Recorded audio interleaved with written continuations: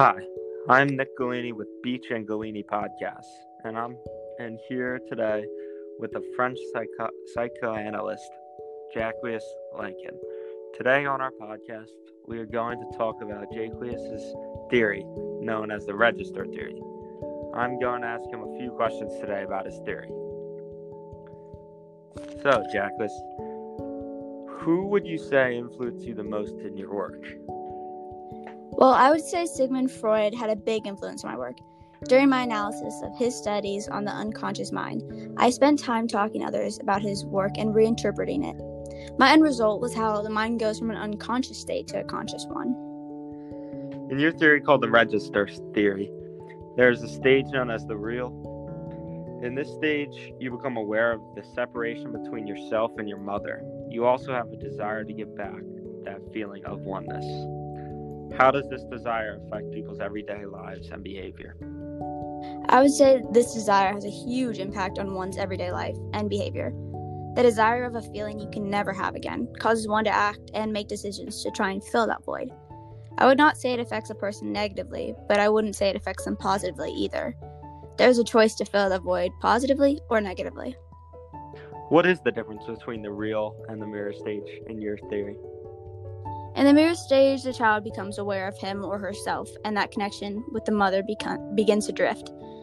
The real is the final stage when the child becomes aware not only of the distance between him or herself and the mother, but also authority and the father figure. Would you say that these phases are about becoming aware of reality? Yes, I would say that. It starts with the birth and the child discovering its mother, the child discovering him or herself, and then discovering his or her father and authority. Through the stages, the mind progresses into a state of awareness that takes into account its surroundings. It is this awareness that allows a person to determine what role his or her surroundings play in his or her life. Great. My last question today for you is, how do these stages affect people in their future? Well, like we talked about earlier, with that desire, that void it creates will never fully be filled. In your future, you choose what you will fill that void with, whether it's good or bad. Which road you take is what determines the rest of your future. Each person is different. How they feel, act, and understand things are never going to be the same as others. Now, moving on, I'm here with Brett. Brett is a beautiful woman who gets tons of attention for her good looks. I have some questions here that relate to Jacques Lacan's theory on how you cope with your problems. In the novel The Sun Also Rises, you seem to never be alone.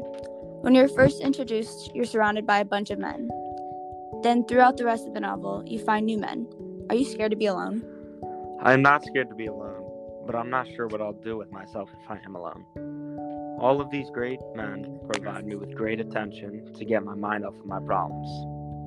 This could relate to Jacques' theory because I do get away from my problems with men. And did I mention drinking is also a great way for me to get my problems off of my mind?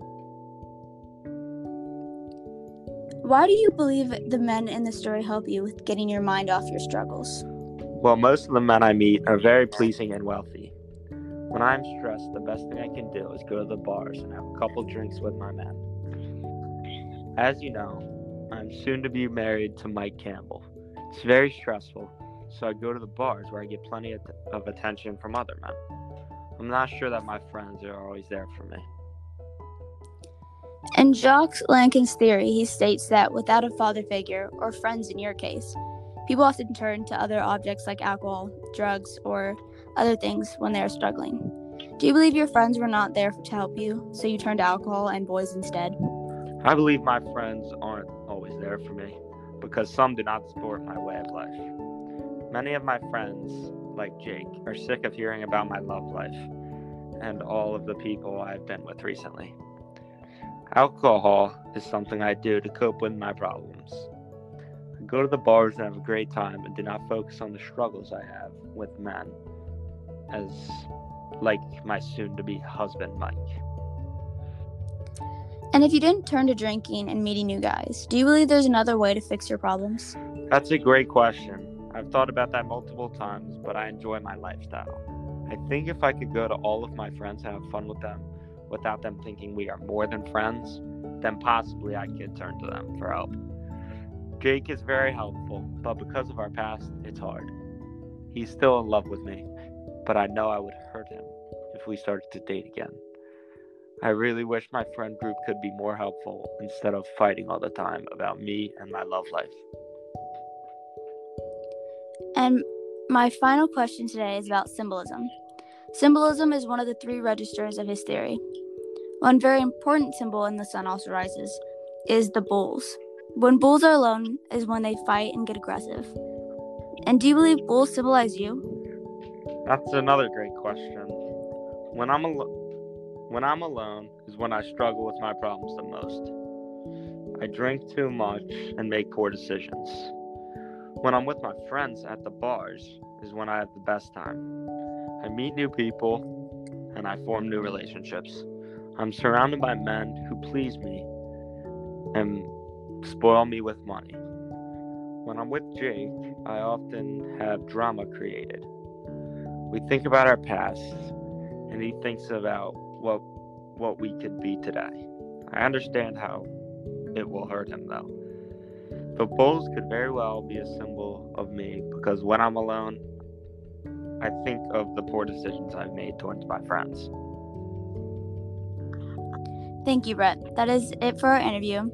To learn more about Lincoln's theory and Brett within the novel, we use 2 great sources. The first source is by Adrian Johnston, scholarly journal is about Jacques Lincoln's theory, the register theory. This source is separated into sections where we learn about Lincoln's background and where we learn about his theory. Within his theory, it's separated into 3 registers: imagery, symbolic, and the real. This source was very helpful because it gave us clear understanding of Lincoln's theory. This source is credible because there is no bias toward anything in this journal. The source taught us about how Lincoln's theory gave us an idea of how it relates to Hemingway's novel. And for the second source is the scholarly article about Brett Ashley and how she is so important in the novel. It talks about Brett's relationship and how she treats others. This is a credible source because there is no bias and the author uses direct quotes. This is a very helpful helpful because it backs up our idea about Brett, how Brett copes and avoids her problems. This also helps me find the relationship between Brett and Lincoln's theory. The author of this article is Louise Watkins, who has written many published essays, and is an assistant professor of English at William Carey University and has a PhD from the University of Southern Mississippi. With all of these achievements and experience, I would say her article on The Sun Also Rises is very credible.